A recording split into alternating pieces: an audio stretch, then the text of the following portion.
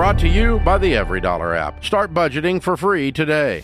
Rachel's in Independence, Kansas. Hi, Rachel. How are you? Good. How are you? Better than I deserve. What's up? Hello. I was wanting a little bit of advice, if you could, about my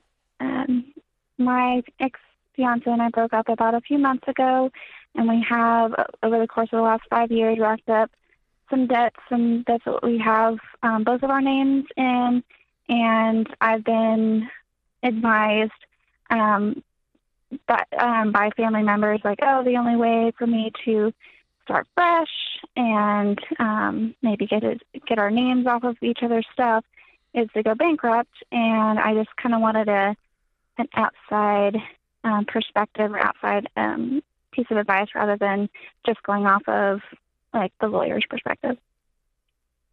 Yeah, asking a bankruptcy lawyer if you're bankrupt is like asking a dog if it's hungry.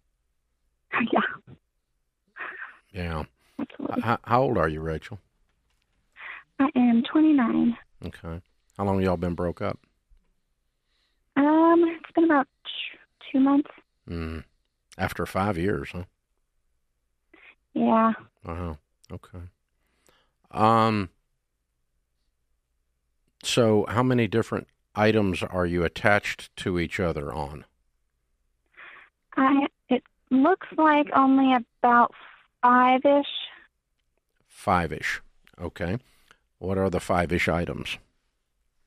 A house, 2 cars, and then at least 2, if not 3, loans. I'm trying to find out if there's another one that's in both of our names or just mine. Okay. All right. No credit cards. I have credit cards, but I don't believe both of our names are on the credit cards. Okay. Any checking accounts? Yes, I have. With both names?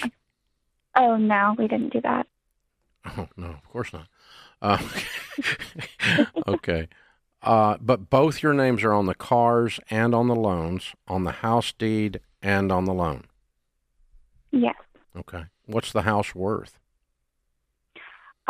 That's a good question. The lawyer asked, or said you should look on Zillow. I thought that there wasn't going to be any equity in the house. But from what Zillow says, it's worth 130, and we have 90 on it, but we just refinanced. I don't know how accurate that is. Okay. And you signed all of that? Okay. Signed all of it, yeah. And what do you make? I just got a new job, so I was making about 60-ish, 65 a year. Now, with the new job, I will be making like around 80, 85. Okay. All right. And what do you owe on the cars? Each car. Each car, and what are they worth? See, the one is worth 40. Well, we got the loan for $42,000. I think we owe about 30 something left on the truck, and then another car. It's around 20,000, and I believe we still owe around that. Okay. And which one are you driving? The car. Okay. All right. Okay. And I'm assuming you have discussed this with him after the breakup. What's that sound like? What's that sounding like? Yeah, we we divvied up expenses. He got, since he and the boys, I didn't want them to move out of the house. I decided to move out. So I'm sorry, the boys? He has boys from a previous marriage. Oh, his sons. Yeah. Okay. All right. And they're in the house? Yeah. Okay. All right.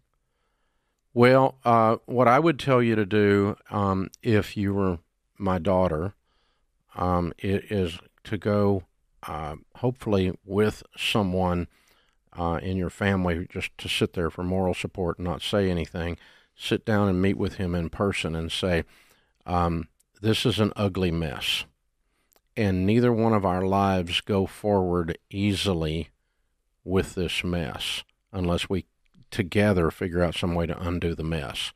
Here's my proposal to undo the mess. Okay. You refinance the house and get the mortgage off of my name, and I will deed it to you. You get the truck out of my name either by selling it or by refinancing it. I will do the same with the car that I'm driving. I will either sell it or I will refinance it and get your name off of it. That will leave only $8,000 that the two of us have to pay off together, and I'm going to aggressively pay that off probably in the next few months. Okay? Because if you don't do that, it's all going to land in his lap, and you will have filed bankruptcy for no reason. Because you're not bankrupt. You just have a partnership disillusionment.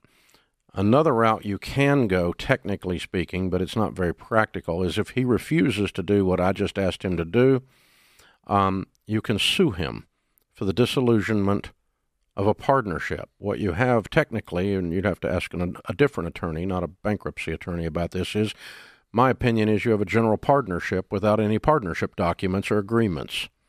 The two of you as two individuals that were not married went and bought a bunch of crap together, and now that partnership has to be undone, and you're asking the court to force him to do what I just asked him to do. That'll cost you about $10,000. Probably, if you're lucky. I wouldn't do with that. I might sue him just to get him to make him do it, and then the suit gets dropped. Hopefully you don't have to take it all the way to court, though. But filing bankruptcy on this, it's kind of like taking poison and hoping he dies. You're killing you when you file bankruptcy. And he gets all the debt. He's going to be left with the car, the truck, and the house, and the $8,000 debt. That's what he's going to be left with. All of that gets dumped on him when you're no longer on it because of bankruptcy. But you're free, but you now have filed bankruptcy, which is like dropping an atom bomb on a pissant in this situation. It's a little bit overkill. A lot overkill is what I'm trying to say. So I think the two of you ought to try to sit down and work this out like two mature adults. I have a feeling that's probably not possible, though. What do you think? We have sat down and talked. So both of our, just over the last few years, our credit has tanked really bad. So we have talked about doing this in the future. So how about selling all three of these things then? Sell the house, the truck, and the car. Mm-hmm. Everything gets sold. Well, I mean, they wouldn't have a place to live. And darling, there's all kinds of rental properties right there around Independence, freaking Kansas. And you get you a hoopty and you're not bankrupt and you got out of this mess. Yeah. Folks, ladies and gentlemen, when I tell you people shacking up not to do this, Rachel is a case study on why not to do this. Don't buy a house with people you're not married to. Don't act like you're married to people you're not married to. Don't set up life with people you're not married to. You get screwed in the process, metaphorically. This is The Ramsey Show.